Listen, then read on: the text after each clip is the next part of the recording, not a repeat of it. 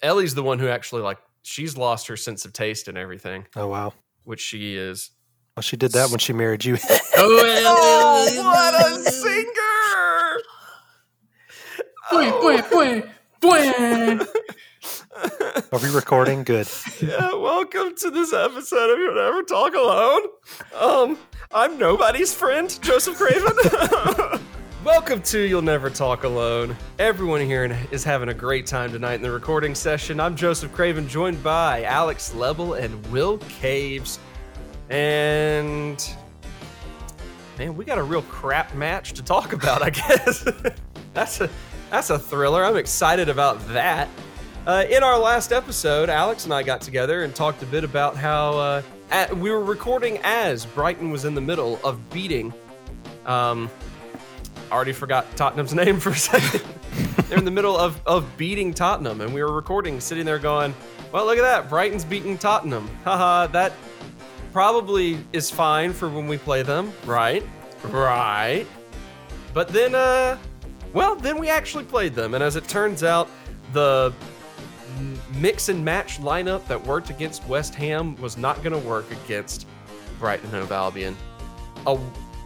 Another gross 1-0 loss. Yikes. All right, Alex, let me ask you this to kind of start things off here on the episode. Comparing the West Ham match, the Tottenham match before that, the 3-1 victories, comparing that to Brighton, what was not working in that Brighton match that worked in those other matches? If you really had to break it down, you could probably say everything. I mean, it's one of those things, and we've talked about it before, that for some reason, this incredibly amazing football team just forgets how to do basics football actions. They forget how to control a pass. They forget how to make a pass. They can't dribble. They can't really do anything. And this was a prime example of one of those matches. And I mean, that's surely born out of physical fatigue for sure, but mental fatigue more than anything. And Klopp called that out post-match. Those are just mental mistakes. You're just forgetting to do the basics and the things that you have known how to do since you were a small child. Right. So, I mean, we just couldn't really do anything. We looked listless. We looked like we were moments away from pulling something. I mean, especially Milner. We looked like a team that's missing 8 or 9 players and was playing their backup goalkeeper and a midfielder and some random guy who has found his way into the starting lineup at center back. And it's so hard to get rhythm. And we've talked about it. Everyone's talked about it. There's so clearly a blueprint for how to beat us, and Brighton did that, and we played right into that. And that's pretty much how the match went, because West Ham, they didn't do that. They didn't try to stick to that blueprint, especially after the first half that we had was just so terrible. And that played into our hands in the second half. But now we just look like Control C, Control V from the Burnley match, from all these other matches we've dropped points in. It's hard to say frustrating, because, I mean, it is, but at the same time, there's some baffling decisions, but you can't really blame this group of 15 players that have had to carry the workload the entire season. I mean, Since of course, September. Yeah. Of course this was going to happen, and it's not surprising. And the only surprising thing is that, while we have found kind of ways to unlock that and maybe evolve beyond the team that gets stopped by this every time, we just couldn't do it, and we couldn't execute. And it is what it is. It sucks, but it's hard to be too pissed because these guys are exhausted. Yeah, I mean, Will, you look at that starting lineup of the, Mo and Bobby, and you're like, all right, cool. And then there's Shaqiri on the other wing. It's like, all right. But then it's the Genie, Millie, Tiagi midfield. That's how you say it. Yeah, that midfield in there and all that. You've got the, continuing to have to use Hendo at center back, because the center backs that we brought in to help us out, hadn't even gotten there yet, basically. Hadn't even arrived yet. But you look at that lineup, and I mean, is that a lineup that you look at and think, oh yeah, this will totally work to break an ultra defensive team. I mean, like the tools are there, right? Like the answer to that question is obviously no, because they haven't done it. But you look at that lineup and you think, like, okay, Shaqiri had something different. Bobby and Mo are two of our, quote, best players, or what I mean, they are. Yeah. There's no quote to that. No quote needed Quote, there. best players over here, allegedly, just leading the league in scoring. But Like, I mean, what? So, like, you look at the lineup, and like Thiago is a Champions League winner last year and was the MVP of that match in the final. Like, as it comes with pedigree, a great pedigree. We got Genie, who is, I mean, just every game is good except this one from Genie. And you look at the lineup on paper and you think, okay, we probably do this. It's just Brighton, which is probably what Spurs thought too. But like look, and before I go on, Brighton played really well, honestly. Yeah. I mean, Dunk was great. I thought they looked really good moving forward. They looked really good, like playing the ball out of the back. It's frustrating to watch, and like to think that we're still in a game when the other team is playing so well. We should beat them, but like we're still in it, and we just never click into that final gear. And I don't know if it's fatigue. I don't know if it's mental. I don't know. It's frustrating to watch, though. It's frustrating to watch these players that are better than they're showing. Yeah, I mean, like, who else could we have even put out there? I mean, I guess we could have started Curtis Jones or Ox, but like, I'm looking at the unused substitutes, and it's Reece Williams, Ben Davies, who just showed up, Kostas Tsimikas, Nico Williams, Jake Kane, who I forgot was a human being. It's like, yeah, this has to be the biggest selection nightmare that I've seen the team have to go through, right? I mean, that's just awful. Oh, it's just terrible. And the worst part about it is that like even everybody you just listed, like some of those same, well, you didn't actually just list like Origi, but like those same players beat Barcelona. Like we did the same stuff, in seasons past and actually overcame. And so like the thought is, oh, they can do it, right? But they can't anymore. And so or maybe they can't right now. I don't know. Maybe it's too cold or whatever. But like these guys have done that not that long ago. They've played well. I don't know. It's frustrating.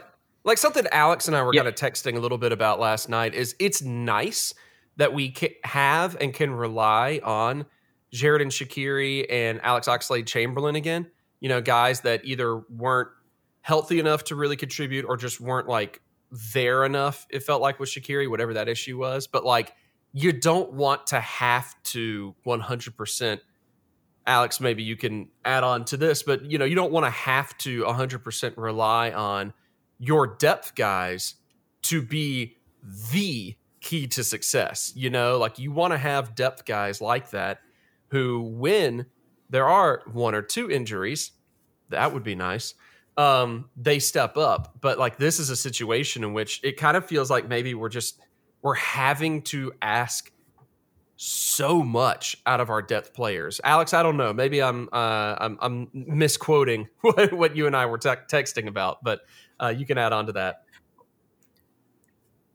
Well, no, and to Will's point about them having done it a while back, I mean, yeah, it wasn't that long ago. And I think the biggest difference now is that when we were using them and they were coming through for us in 18, 19, and then 1920, it was like when we used them, we were able to like throw them on and hope for the best. Not we need to count on these people because they're all we have. And I think that's kind of where these players kind of reside for us at this point. I mean, Shaqiri may be a little bit higher because he does offer that something different. But that also means he's probably not on the same wavelength as a lot of the players. He seems to like click with a select few, especially Jota, who we're unfortunate not to be able to see. But Origi especially, it's like Origi is a a spray and pray kind of player. Like, just throw him out there, see what happens, hope for the best. He'll wreak havoc and he'll tackle Andy Robertson in our box and then kick it out for a goal kick. I mean, that's the kind of chaos he brings, and that's not really something you want to count on. And especially, it's not something you want to count on where it's so understood that before the game, and we talked about this last week, like, Divock Origi is coming on. Alex Oxlade-Chamberlain is coming on. And if Curtis Jones doesn't start, Curtis Jones is coming on. So, like, in addition to our starting lineup, like, we know who's going to come on. We know the subs that they're going to make, and whether they're kind of those fitness-related subs where you look at the sub that we made for Bobby Firmino, which was clearly fitness, because when you're down 1-0, you don't want to take off a player like Bobby, but he didn't start against West Ham because they thought he was going to get hurt, and that was probably about as far as they thought he could go. And you're just you're throwing on stuff that is such a drop off from the already dropped off quality of our squad that you're just left with what we got. And it's unfortunate, really. And you brought it up, Joseph. Like, I was shocked that Curtis Jones did not start, honestly, because of his impact against West Ham. Yes. Because of what he brings to the midfield, because of the type of team we were about to face. Like, we knew what they were going to do this entire time. And maybe the only exception from this match to the Burnley match was that Brighton were better at just playing the game than Burnley were. Burnley clearly, like, they didn't want the win that they got. They just got it because of English officiating, essentially. Yeah, Brighton totally got the win accident. that they wanted because they played it really well. I mean, they played Dan Burn out wide to go after Trent and hoofed it up to him and kind of play off of him. But, I mean, Curtis Jones would have been the type, especially with Thiago, to get into those spaces, maybe could have actually taken a first touch, maybe could have actually done competent soccer action.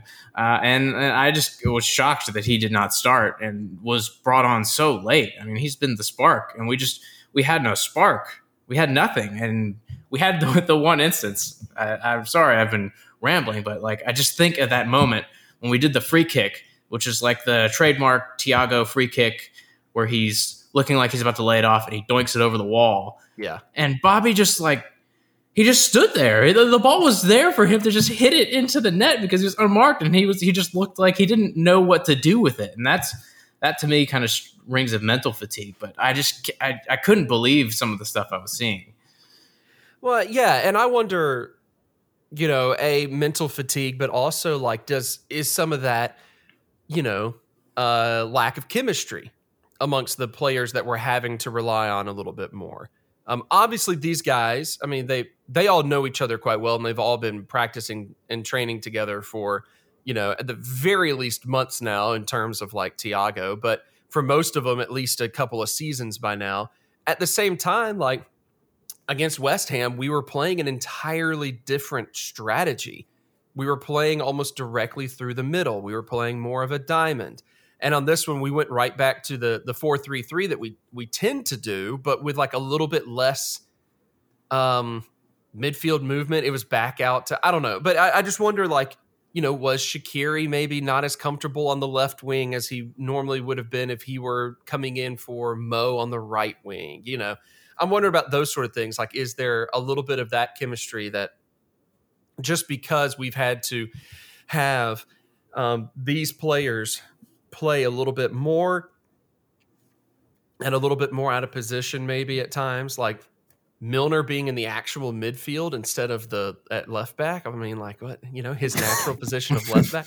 No, but, like, to be able to have to rely on all that, to have to rely on these guys and all these, but I wonder if there's also some sort of chemistry issues. I don't know. Maybe that's not it at all. Maybe it is just entirely the fatigue issue, which again makes total sense. But either way, it just was a mess. And sorry to jump in on that, but I mean, it's been something that Klopp has said most press conferences after matches. It's been like, we're looking for rhythm, and we're trying to find rhythm, and we're trying to find stability, but it's so hard to do any of that when you're having to change at least one player, if not two or three, every match. And so, I mean, I think it does tie into some of that chemistry, because all these players that would maybe play together on an American tour in preseason are now being counted upon to hold up our title challenge. And so I think that does play a part in it. Yeah, and like I realize I said that, oh yeah, like in the case of Thiago, he's only been with the team training for a couple of months. It's actually been much less than that because of the injury that he had to deal with, you know? So like not only did he not get a preseason, like what you just said, but then he also almost instantly had an injury to have to rehab from. And so he's basically just now in the team and with the team. So yeah, like obviously we're all huge Tiago fans. I mean, Will, your daughter sings the song still, I'm assuming. Yes, she does, but only when we win. It's been very sad lately.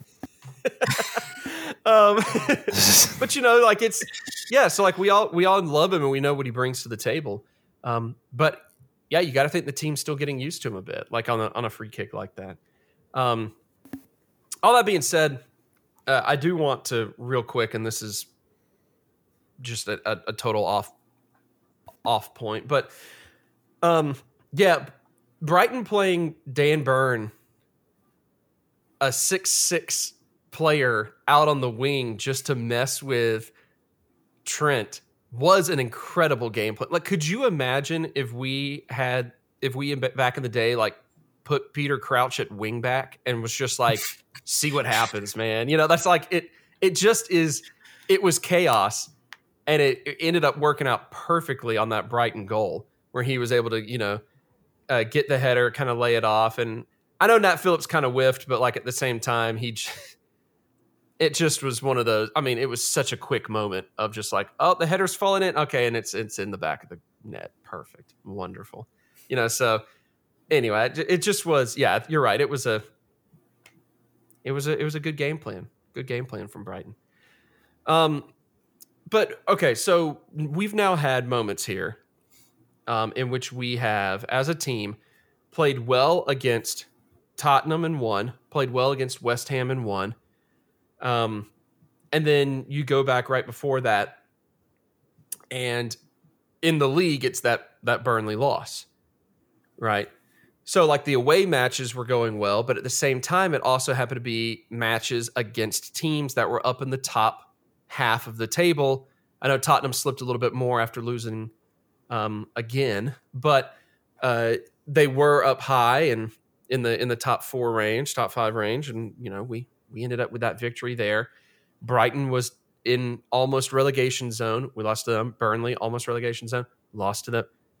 Will, right now, the team just really seems to be playing entirely to the level of competition, you know, kind of based on where they are on the table. Maybe the only exemption being that that goalless draw against United when it was like 2 top of the table teams, and we played to the level of United as they actually are, and not what they said at the, you know, where they said on the table. Well, I was supposed to say United's crap too, but like I've been saying since I tricked you guys to letting me on the podcast, I've been saying that. Which is something we have openly regretted for seasons now. Me too, but we've made it this far together. We play to the level of our opponent so much, and it's not even like right now, but we've done it over the past few seasons. Like, and I've said before, if a team will line up to try to beat us, we usually win. I mean, like if you look at our records versus the top 6, I mean, we spank Arsenal every time we play them. Well, almost every time we play them. Tottenham, perfect example. Oh, yeah. Those teams try to go. They come to the game trying to win, and the Burnleys and the Brightons and the Sheffields and those guys, like they're trying not to lose versus trying to win, and it's such a different game plan that.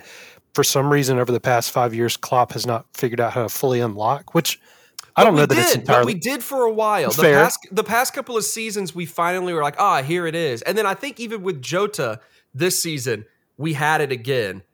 And now we're like, Alex and I joked in the last episode that, hey, it's like the old Brighton is back because we were winning matches 3-1. Now the old Brighton is back. We can't break a team open. It's, well, like...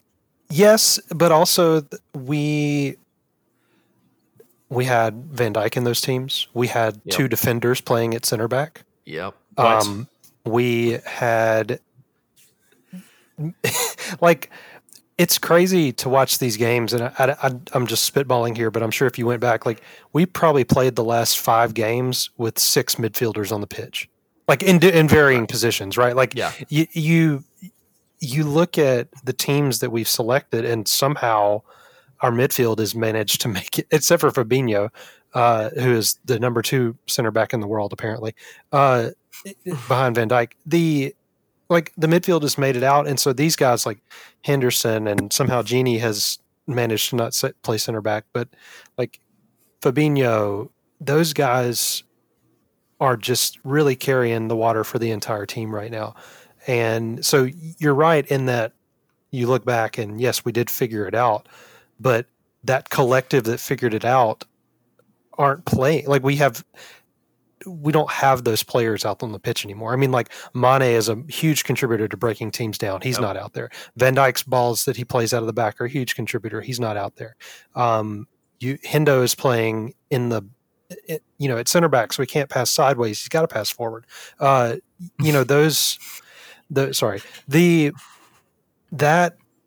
is, it's a ripple effect. Like the injuries are a huge problem, and it is easy to get frustrated about our performances, but you can't forget that those players that were breaking down those teams are simply not available. Yep. Yeah, that's exactly what it seems like. And it's funny scrolling through the best soccer website in the world, ESPN FC, and seeing headlines like a video clip that says Liverpool's regression is more than injury related. No, it's pretty much injury related. Like the fact that no one has ever been able to play, right, for more than a couple of matches in a row without getting hurt, or the fact that no one has been able to, play their natural position. It doesn't. And then someone else, another video says here that Liverpool don't look like they'll beat anyone. They literally just beat 2 teams in a row, right, a week ago. It was a terrible match against Brighton. It was a terrible match against Burnley, obviously. But no one looks good this year. We've said it a million times now on the podcast. No team looks amazing this year. And it was like a month ago, right, that we beat somebody like 7-0. Like it was, that's not that long ago. That we obviously, it's so stupid. Yes. The reaction. No, dude, that was fake. That was faked. Yeah. It wasn't even a real competition. I mean, if we're being honest here. But yeah, no, the reactions are just always outstanding, in like a negative way. Outstanding to me because it's like, yeah, we know it's a rough patch and all that, but I mean, when City started this season poorly, I mean, weren't there rumblings about like, has Guardiola been found out? Like there were weird grumblings about that. Look at him now. Everyone's like, oh yeah, well, I mean, it's City's title to win. We always said it, right? I mean, and they were great from the beginning. That's what every pundit is saying. Like, never doubted them. No, it's like, honestly, us being a bunch of Americans, that's in the NFL this year. The Tampa Bay Buccaneers are in the Super Bowl. At the start of the season, everyone was like, oh yeah, Super Bowl favorites. Like 2 weeks in, people were like, the Buccaneers might never win a game. They are so bad. They're the worst team I've ever seen in my life. And then by the end of the year, it's like, oh yeah, no, I mean, this is the Buccaneers. Never count them out. They're so good. It's just like when all you can ever do is react. And I get that it's like that's the trendy. That's like reactions sell. They do in sports journalism and also in YouTube. Congratulations, ESPN. You're just YouTube. Reactions sell. They just do. And I get that. But if you're constantly reacting to things like this, you live and die by it. You just, and most of the time you die by it. I think that's one of the things why we have to just, still just sit back and go, okay, like this has been a season where literally everyone is hurt and we have, kind of just had to survive it best we can.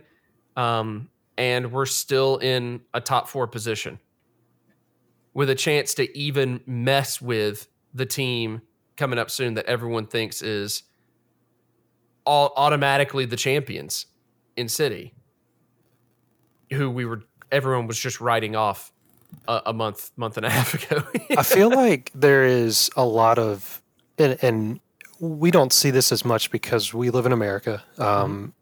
Like there is a lot of latent like desire to see Liverpool lose. And it just throughout the country, I feel like, and I hate to be like an agenda guy. Oh no, there's an agenda against us. Yeah. Like there's not, like, not talking about the reffing decisions or that junk that happens, because that also happens. But like, it does seem like everybody is just waiting for us to stumble, and like there is no nuance to the discussion. Like we are either running away with the league or we might as well be relegated because we're terrible, and there's no in between. And like you said, like Sunday is a 6-point game I mean, for real. Like we could easily be within touching distance of first place again if we win on Sunday. And it just seems, because of our performances, like we're so far away, and we're really not. I mean, the league, like you said, is crap. Yeah. It is frustrating to me to just sit here and listen, like, and to see the top Reds on Twitter talk about how like everybody needs to leave and Klopp sucks, and just go away, please. Yeah, and it was kind of evidence in we talked about it this weekend in the American sports coverage of the Premier League, when not a month ago the studio discussion was, does Klopp need to shut the hell up? Like that was essentially the topic that was discussed, because he was like vocal about the scheduling, and vocal about how it's not good for the players, and vocal about how we're not getting any penalties. And then before the match this weekend, the coverage was, how bad do we feel for Klopp for having to go through all this? And it's like, what are you talking about? Do you not remember what you said? And I mean, it's just, it kind of seems like last year when we were doing so well, there was the let's enjoy this story. And then now that things are going wrong, it's kind of like everyone was waiting for that pile on. Let's enjoy this story. Yeah. Right. And like you said, you don't want to be the agenda guy, but it does feel like particularly harsh when things are going so wrong. And I mean, you even look back to how Van Dijk got injured and how that wasn't even a foul or a red card. And like people are just kind of forget about that. People forget that Van Dijk was injured because someone snapped his leg. And like that's just the thing that happened. And it's like, oh, well, they won the league last year, so even if people get injured, they should be fine. Like, no, we're not even playing with the same team. We have some of the same players. And I mean, you look at the team sheet, and yeah, a lot of the same names are out there, but they're all over the place. So it's nothing like what we were playing last year.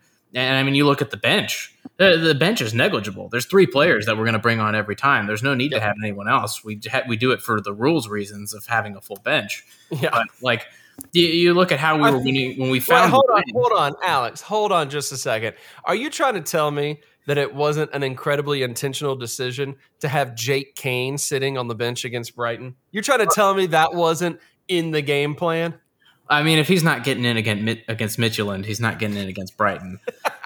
But I mean, when you look at how we won those matches last year, when we did have a way to break these teams down, we were bringing on certain types of players at certain times to do specific jobs. And now those players are mere memories in the history of Liverpool because they've been injured for so long. So, we have no right to be where we are in the table because we're not Liverpool anymore. We're Liverpool reserves. Yeah. And we're still the second. Like the Liverpool reserves are the second best team in the city of Liverpool. So, and we're still above Everton in the table, but we're not the same team that we were last year. What's crazy to me is like, if you go back to the beginning of the season, like the summer transfer window, right? Like everybody's like, oh, Klopp needs to sign a center back. We got to get a center back. And he didn't. And, that was kind of the story for a little while. Like, can he survive the season? I don't think we'd still be in the same spot. Like if we had gotten Kabak, I mean, I guess he's good. I mean, I'm sure he's fine. I haven't watched Schalke much this season, but like you get a player in, you're still playing Hendo at center back at this point. Like you're still, I mean, for real, like it's not any different. And this season just sucks. It's just terrible. Yeah. Something about playing a game every 48 hours just isn't good for people's bodies. I don't know what it is. I will say that like, aside from Van Dijk, the only player that we can't really afford to lose is Salah, who has been somehow, like, can't, knock on wood, hasn't been injured yet, and, like, is still carrying the team to a degree. Like, if we didn't have him, I used to think it was him and Mane, but obviously we see what losing Mane gets too. But like, if you don't have, I think if you lose Salah, then we can start talking about next season, Right. like, because we just Right. move on. But like at this point, it's still available. I think Fabinho is maybe back at the weekend, I think is what Klopp said. Mane's possibly. So we'll see. I don't know. And we know Davies and Kabak are the two greatest center backs in history, right? Which do you think they both start against City? I don't think they do. Well, no, they're both injured. They play center back. Yeah, they're done. Injured. Right. No, Will, 100%. Like you saw against Brighton, you saw Salah make that incredible move, earlier in the game, early on in the game. I mean, made the incredible move and just kind of sent it over the bar. And you're like, oh man, there's Salah doing the Salah things again. And then the rest of the match, absolutely nobody helped him. Absolutely nobody gave him an opportunity to even like try to do. Like it's the dude looked as like mad as I think Mohamed Salah can possibly look because he just is always smiling no matter what's going on. He looked so frustrated with the fact that anytime the ball came anywhere near him, he was just kind of in the corner with no one helping out at all. And his best option was, well, I guess I lay it off to Trent again and try to run in the middle so that Trent can rocket the ball across the entire pitch and out of bounds. Oh, well, you instantly saw, I was like, oh yeah, there's Mo making Mo runs. Oh, it's just going to be so good. And then the moment the rest of the team was just like, nah, we're not attacking anymore. I mean, that was it. No. That was it. You saw his importance is what I'm trying to say. It's for sure. But you also see, like, to your point, you see the importance of somebody like Curtis Jones. Like, why did it take so long to put Curtis on? He's not a game changer. He's 19, but like, he is at least a direct player. He'll find Mo, like he's the type of player that's always going to look up and play the ball, where it needs to go, or at least try, but like this cross, just cross it forever. Amen. I'm done. I'm sick of it. Yeah. I don't know when the last time we scored a header was. It was like the comeback against Barcelona. Maybe it seems like it might've been it. Maybe. I don't remember. I mean, you look at what happened in the moment of the match against West Ham when James Milner was really, really mad that he got subbed off.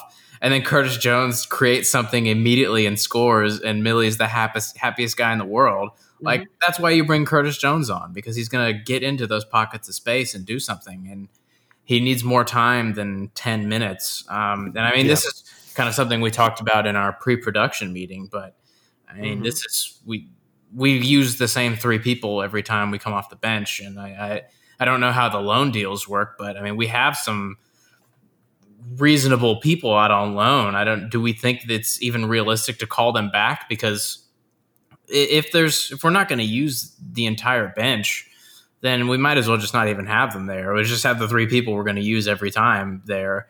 Because it's just, they're there to fill seats, but should we be looking to bring some people back that might potentially offer us actually something so that we're not playing the season with 16 people? I mean, who though? Like, Grujic, it doesn't change anything. I know we love him on this podcast, but like, I don't think Harry Wilson's not the answer. I mean, am I missing somebody? I don't know why we sent Minamino out on loan. That's just baffling. He was too short. He was too short. Yeah. I guess so. And we have Elliott as well, but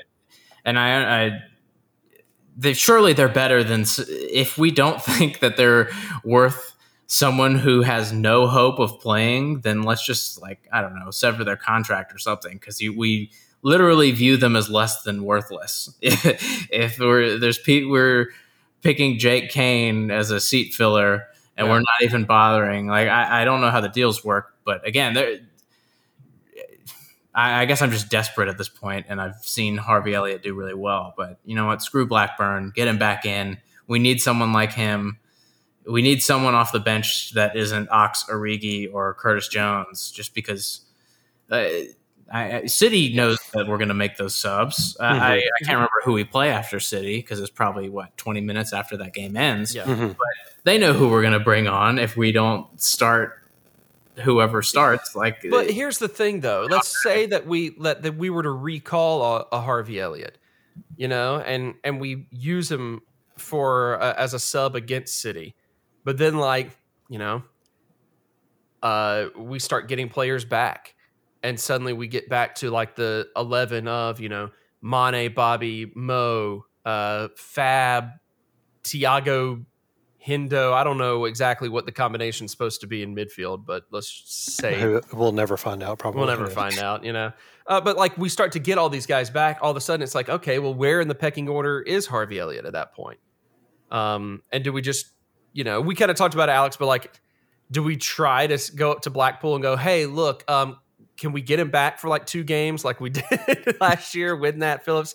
Can we just do it real quick and then we'll just send him right back to you? It's like the moment that we recall these guys, well, what do we do when they're not needed anymore?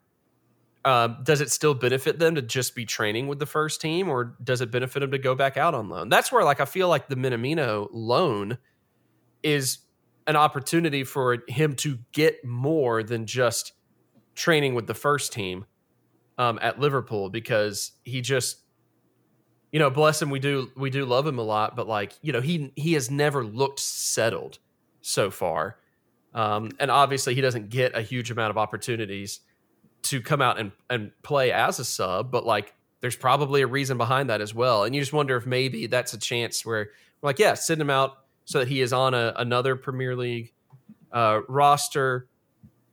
He's getting a little bit more of a run with another Premier League first team to get used to that sort of play. Basically what I'm saying is I hope it's more than FSG didn't want to pay his contract because we're having to bring in 2 center backs. Which it probably is. It probably is. You're right, but I don't know. I'm kind of with Alex though. You start grasping at straws at a certain point because you just nothing seems to be working. I will say that I am encouraged by the fact that we got 2 center backs. If we had just gotten one, I would be like, oh crap. But 2, I don't expect either one of them to turn into Virgil van Dijk overnight. But they're gonna be good. We always Edwards and Klopp usually make good signings. And as long as they don't get injured, we actually could see the ideal midfield by the end of the month, probably, maybe sooner. But, by that point, we will have played City, Leicester, Leipzig, and Everton, and Sheffield again, sadly.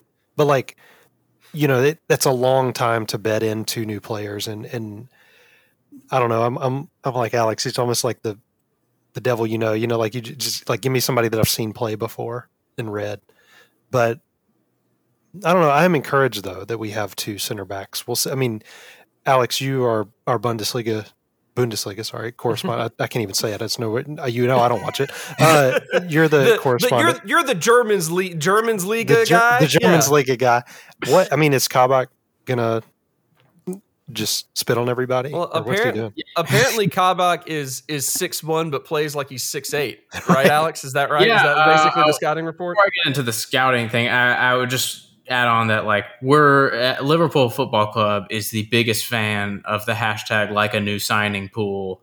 And I imagine if we have no money for transfers, we at least have some people on loan. And really the teams you listed off, that is a huge workload for 16 people. And that's really the only reason I would throw that idea out there is we just need bodies. We need people who are fit. And some of them actually happen to be kind of good. I don't think Grujic has really played as much at Porto, and who knows what Harry Wilson's doing. But Elliott's been good, and me and Grujic was good last year at Hertha. Yeah, and so it's just even more than just being desperate. It's but they're not hurt right now, and that's better than we could say about most of the players on our team. So we own them, so it could be an option, and if things get dire.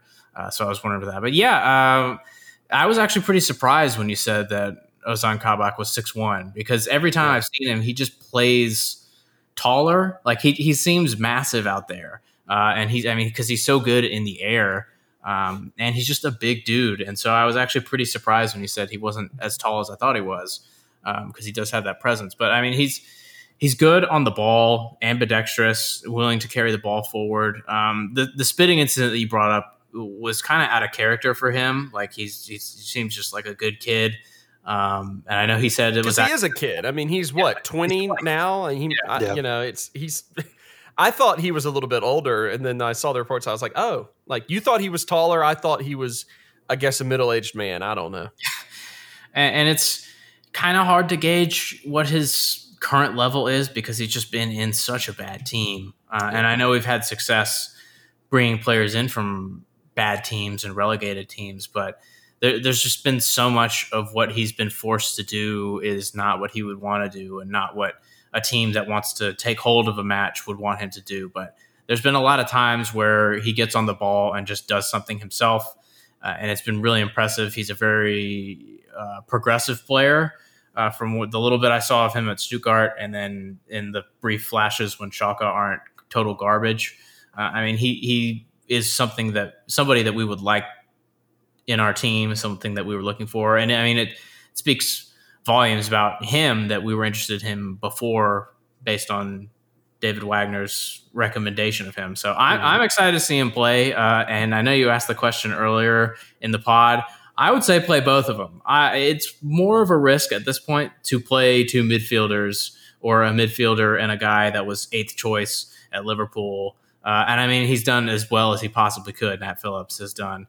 So credit to him, but also we're playing Manchester City. So at this point, it's more of a risk not to play them so that we can, one, get our midfielders back in midfield, and two, just have midfield options. Like having Hendo as a midfield option, that's 4 people we can choose from instead of 3. So it's not totally automatic. So I know it's been a week, but screw it, play them. I think especially if Fabinho is available, I could see that being a good choice. You just let Fabinho sit behind the other two and just kind of help. I think that's a good. We lost Alex. I think that's a good. I think that's a good choice. I also think that somebody like according to. I mean, we all watch the championship every weekend, but according to what people say about Ben Davies, like he is apparently an excellent passer, like Van Dijk level passer, or close, at least comparable, which is awesome. We haven't had that from the back in a while, but like, it just. That's actually something that Alex and I talked a bit on the last episode. We were recording like as the Ben Davies news was starting to show up, and we talked a bit about how Alex was able to find. I forget who it was that shared it. Alex, who was that had that passing chart that you mentioned? Yeah, it was Sam McGuire who posted the passing kind of like heat map of Davies. Yeah. It looks very similar, and it was kind of like this. You can see why he was on a list at all, and why we actually moved for him. And so, to your point, Will, like, yeah, that's exactly what we need coming out of the back. He's left-footed. There's a really great article on the website that should be sponsoring us, but isn't, The Athletic, by Tom Orville, about like why left-footed center backs are really valuable. Yeah. And I think that would be a good reason to have him in there. Also because he's a central defender, and just because we need it. So like, I mean, go back to the Brighton match. Kind of a reason why you look to maybe lock up the central defenders, not on the last day of the transfer window. Yeah, maybe the 30 preceding days before that deadline. I don't know. Not a doctor. Who knows? Because we don't know what the situation was in terms of like financially. Like, okay, what did we feel like we had to justify clearing up in order to be able to bring in who we want to bring, or what do we feel like we'd be able to justify negotiating later in the window, because that Kabak. Sorry, I started combining his first name and last name. Abacab. That Azkaban center defender. There it is. Yeah. So Ozan Kabak, obviously, the deal ended up being like a loan with an option to buy, which maybe that's not available at the start of January because they are, Schalke is just really like, no, like you have to pay us more money flat out outright right now. Yeah, it sucks, but maybe there were some financial benefits to that that only matter to ownership and not to us as fans. But, whatever. So, guys, let me just ask you a bit about, sadly enough, about the Manchester City match, because we do have to address that one now. It is funny. Before the Brighton match, I was like, hey, I told my wife, I was like, yeah, it's, Liverpool's about to play, so I'm going to sit down and watch that. And she goes, and they're playing again? I was like, yeah. She's like, man. Right. She's like, isn't it Wednesday? Do they normally play on Wednesday? I was like, they do when there's way too many matches going on. She's like, this is like the third or fourth match in like a week, right? I was like, yeah, pretty much. Pretty much. So even she was picking up on the match congestion. But coming up on the 7th is City, and then, of course, the 13th is Leicester right after that. And then the 16th is a possible match against RB Leipzig that we'll talk more about that situation in a minute here. But knowing that we have actual center backs that we can play, knowing that we might even be able to put, Jordan Henderson in the midfield, God forbid, against City, knowing also that, as we pointed out, we tend to just play to the level of opposition. And if a team is going to, like City, is going to try to, flat out beat us and not just play not to lose, do we feel any sort of hopefulness about this matchup against City? Like, I don't know, Alex, you want to start us off here? I mean, what do we actually think about it, that matchup at this point in time? Our fits and stops kind of play has made me seem like an optimistic fanboy of late, but I'm actually really confident going into this match because, Klopp historically has done pretty well against Pep. This is a match the team is obviously going to be up for. It's like we talked about, if they're going to come out to play, we historically do pretty well in this match unless we're hungover or get Mane sent off. So, I think this plays into our hands, very much into our hands, because this match, the reverse fixture, was the last time that you kind of saw a weird handball be called. Since then, since the Joe Gomez penalty that De Bruyne missed, we've had 8 of those happen to us, and they've never been handballs again. So naturally, there will be handballs when we play City this time. Of course, it's going to be a call. But yeah, I'm hoping we play our new signings because it just will give us a better shape and get us back closer to what we were before. Hopefully we get at least 1 or 2 of the injured people back, just so we can actually have our team again. But yeah, I think we're going to be able to go at them. It's going to be tough. They've coped without De Bruyne really well, and they've coped without Aguero really well. So they're a very good team, but this is one of the weird matches where I'm not scared. I'm more scared when we're playing Sheffield at this point. Yeah, seriously. I'm nervous because it's a home match, and we're just obviously so much better on the road.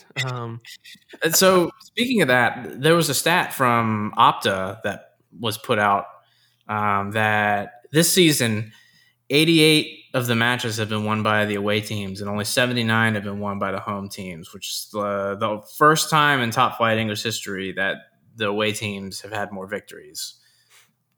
So there was this one. Yeah, there was when the Bundesliga did a lot of Will, you've heard of it. But the Bundesliga did a lot of looking into the stats from last season because they were the first league to start back, and so they looked into a lot of the statistics in terms of home and away victories when they restarted, and it ended up being that away teams were getting a lot more results than they typically used to, as well. So there's like even evidence there from the Bundesliga from last year about Which the Now that's the Dutch league you're talking about? yeah. No, Okay. I'm sorry. That is the it's the Austrian second division. Yeah. Yeah, that's exactly what it is. My favorite. So, yeah. Alex is obsessed with it. But I think I think it's fascinating that you actually do see like a direct impact being made, it seems, from the lack of fans in that regard. But Will, anyway, let's jump over to you. I mean, what are you thinking in terms of this match? Are you still feeling optimistic going up against City? Well, we said if we played to the level of our opponents, then by just virtue of that sentiment, if we play down, we also would play up. And Yep. City is a team that I'm not really afraid of usually. We have historically played, like you said, unless Mane decides to kick someone in the face, we played pretty well against them. I think this is a weird game because like we could lose and I would feel okay. Not because it's City, but because like this, I don't know, maybe I'm jaded because we've finally lost the home, record, and we've kind of been up and down lately, but like I would be okay if we lost this game, but I really don't think we will. I could very easily see it being like a 1-1 draw or 0-0 draw or something like that. It's a weird season, and I think weird things have and will continue to happen, and perhaps in this game as well. I think, as usual, we match up pretty well against them. I mean, Nat Phillips is historically, just going to have players like Aguero in his pocket all game, and it's going to be. I'm just actually more entertained by the phrase Nat Phillips historically. Right.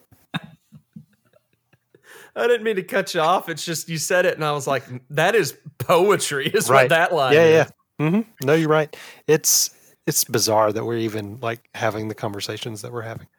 But no, I'm not worried about City. It's kind of like I'll just take whatever. At this point, I do think we'll probably draw. I don't often predict draws, but I think this will probably be a draw. Yeah, I totally understand that.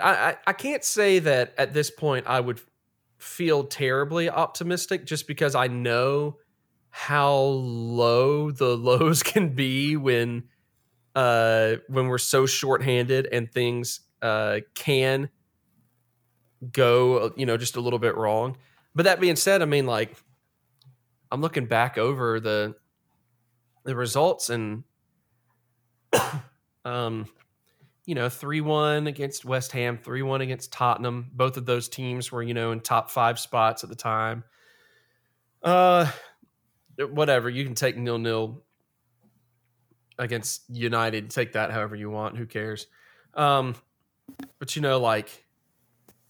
yeah, I mean, I guess Southampton was maybe the one that's like the weird one because Southampton was doing pretty well.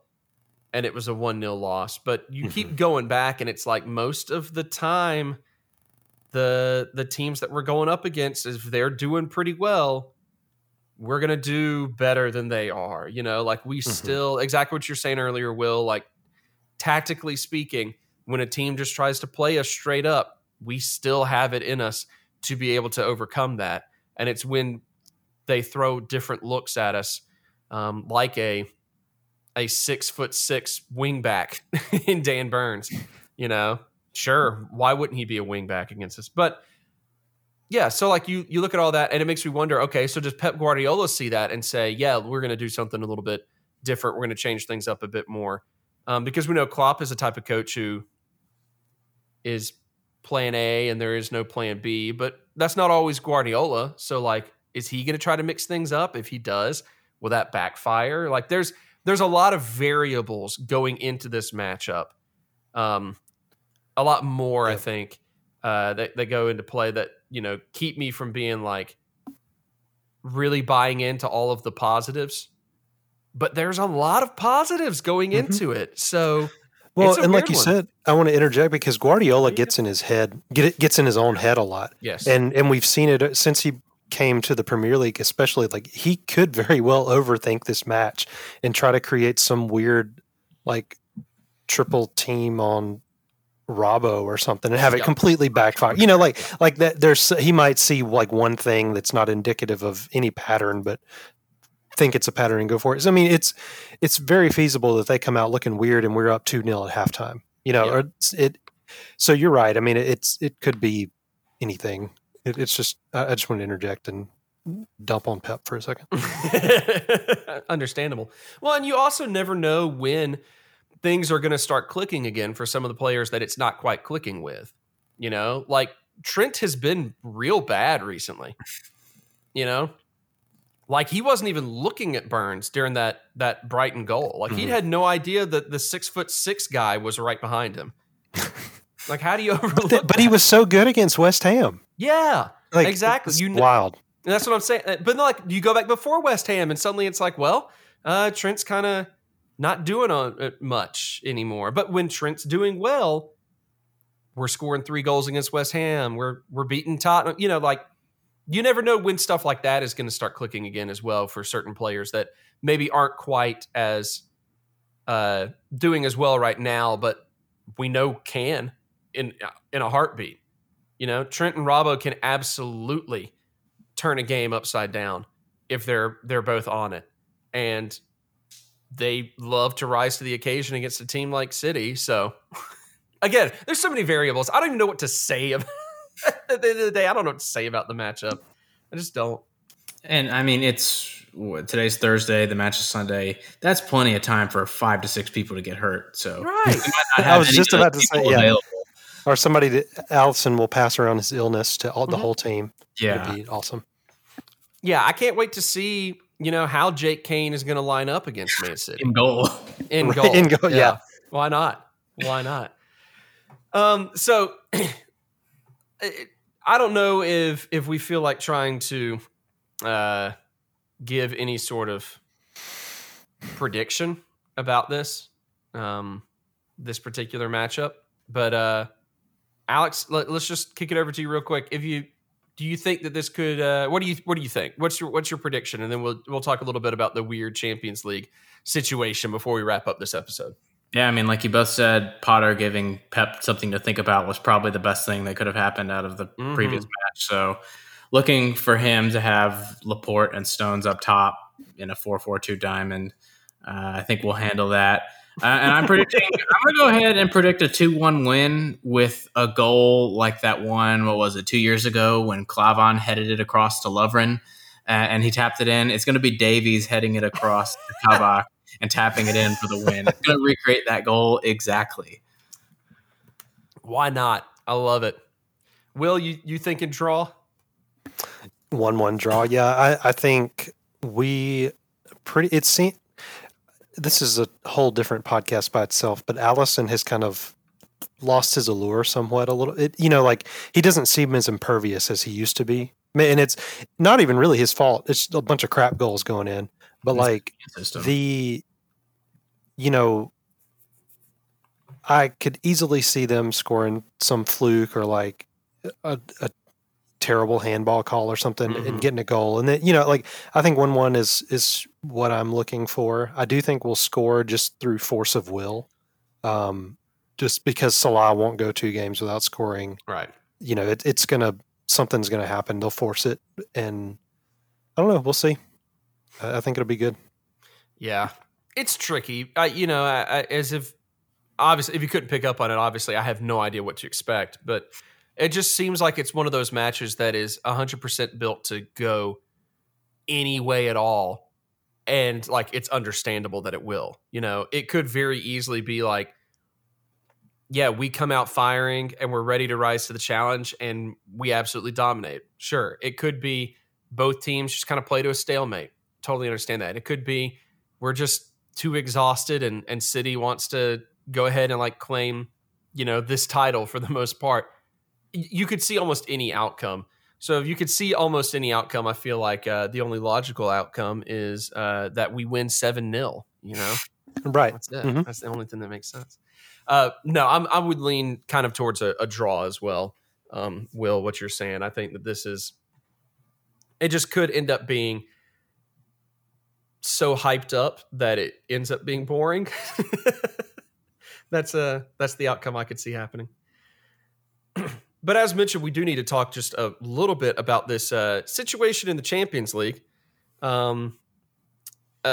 Obviously, we don't necessarily have a huge amount to say about it because all we can do about the situation is react to the news of what's going on.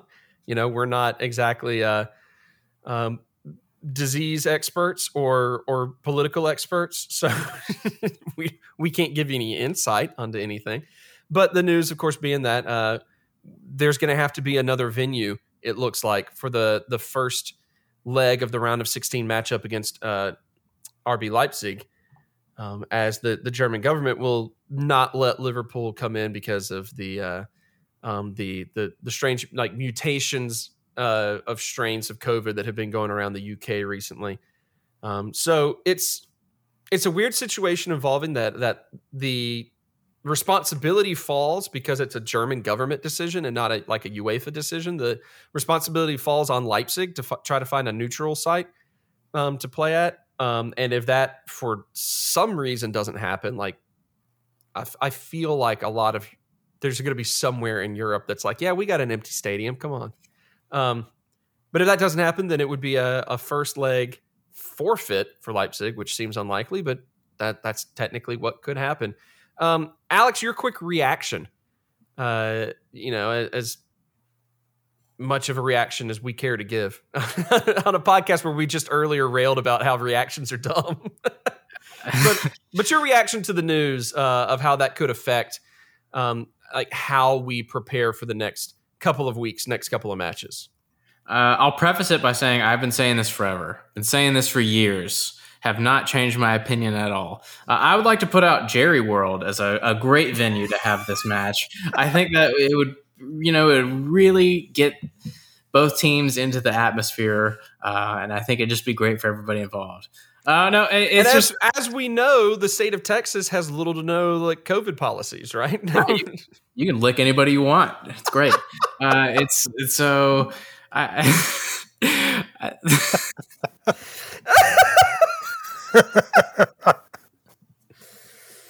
don't know if we could actually keep that in, or if the CDC will censor us and it's take true. down the podcast. Where's the lie? Where's the lie? I'm stopping there. I don't. Nothing I say is going to add any more value than that. So I'm done.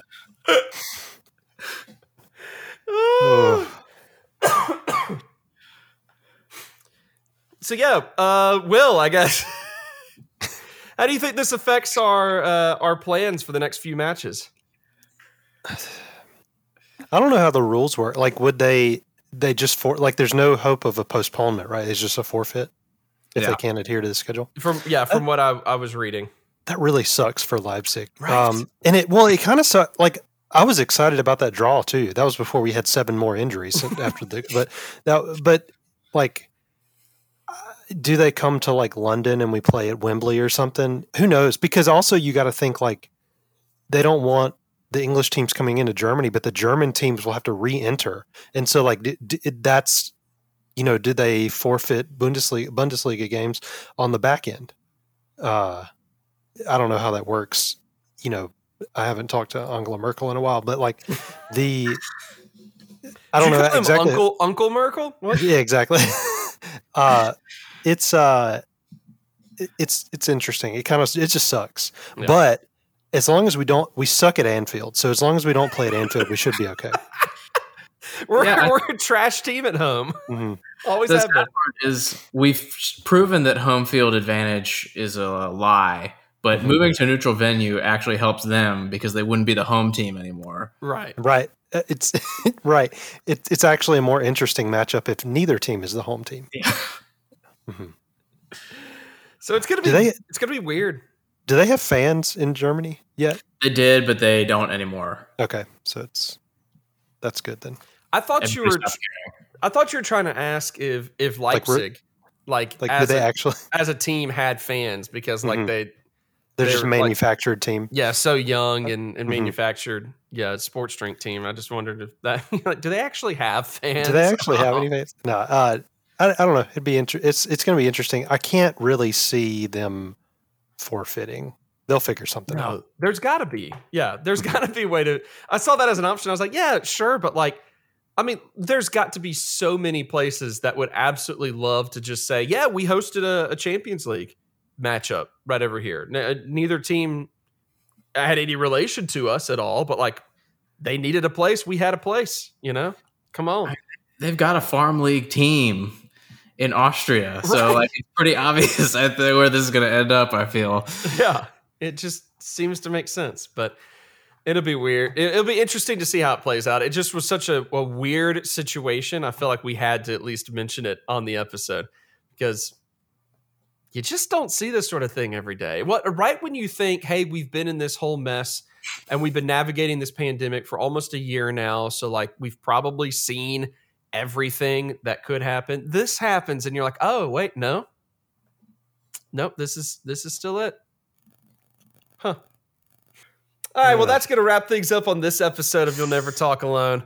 An episode that went all over the place, including a lot of content we're trimming out that we'll save it just for ourselves. But I mean, a lot to talk about simply because there's always a lot going on right now. I mean, we mentioned it a second ago, but there's 3 really huge matches in the span of like 1 week, like this is insanity. It's like barely 9 days between Manchester City, Leicester City, and then this Champions League matchup against Leipzig. It's just insanity. Oh my gosh, I didn't even notice that there was a derby match on the 20th, right after that. Yeah. Mm-hmm. How did I miss that? This is the shortest month of the year, and we are going to have 6 matches during it. Mm-hmm. 6. That's insane. They've got to do something. They got it. They won't. Won't. Absolutely not. But this is terrible. Mm-hmm. Absolutely terrible. All right, so that's good. What was that? It's not nearly enough games. Yeah, when we say they got to do something about it, we mean they need to add more matches to this. Like, that's only 6 matches in the span of 28 days. It's nothing. It should be, 14 matches, 1 every other day? I think that's fair. Yeah. I think that's fair. All right. It's not far off from where we're at now. Yeah, pretty much. So if our team can survive the next month, then, we'll have plenty to talk about again. Because it feels like we'll have 6 matches to discuss by the time we record another episode. But there's so much going on, a lot of big stuff. But at the same time, a lot of stuff that is probably for the best that we don't overreact to. We'll have next time we get together and record, we will have our, hopefully, pretty well thought out, level-headed reactions to things. And not a gut overreaction, but we try to be the best we can for this, a podcast that we do as fans for free for absolutely no one to listen to. It's fun. So for Alex and Will, I'm Joseph Craven. We're going to wrap things up on this episode of You'll Never Talk Alone by sending it over. This is something I want to try out, see if it works out for this episode. But we're going to send it over to another member of the podcast team, Andrew Ainsworth, to sign us out.